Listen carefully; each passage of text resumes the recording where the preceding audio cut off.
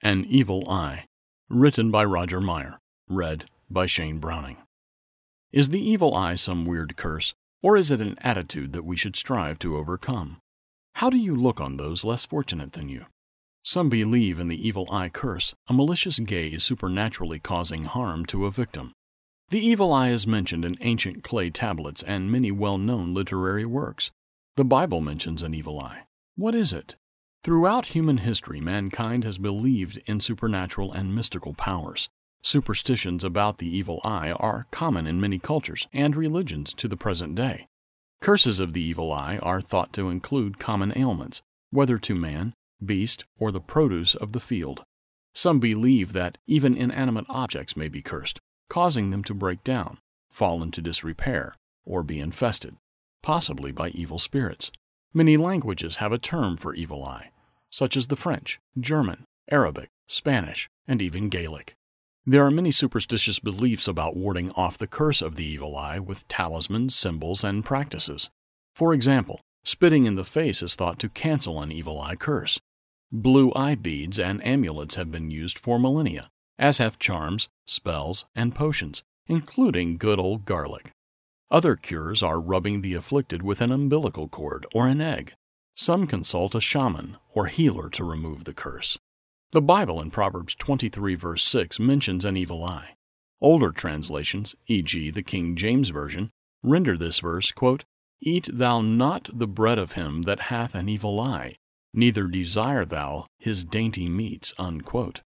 While the literal meaning is one who has an evil eye, it is simply an expression referring to someone who is a miser, stingy, or selfish person, as it is translated in the newer versions. See the New King James Version and the New International Version.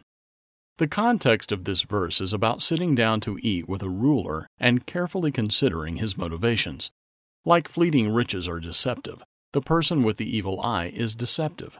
He says eat and drink, but he secretly begrudges sharing his food. This proverb warns us to beware of his feigned courtesies and deceptive food, as his motivation is only self-seeking. The evil eye in the Bible does not refer to a malicious curse-causing stare. The person with the evil eye is stingy and selfish, while in contrast, the person who has a good eye is someone who gives his bread to the poor. He who has a bountiful good eye will be blessed, for he gives of his bread to the poor. See Proverbs chapter 22, verse 9.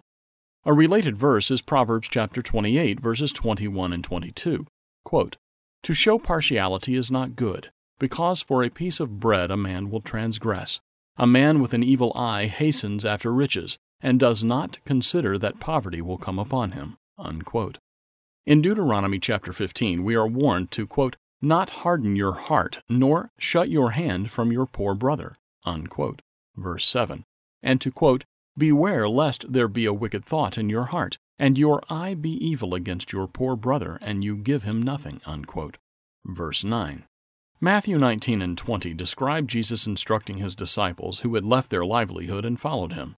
Christ explained they will be rewarded in his kingdom, and presented the parable of the workers in the vineyard.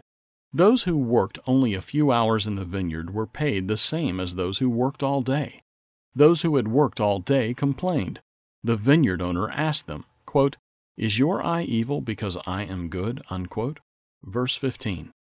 Their evil eye begrudged the blessing given to those hired later. An evil eye comes from the heart. See Mark chapter 7, verses 21 through 23. There is much poverty in the world.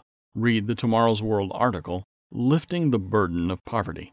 We should not have an evil eye, especially when it is in our power to help.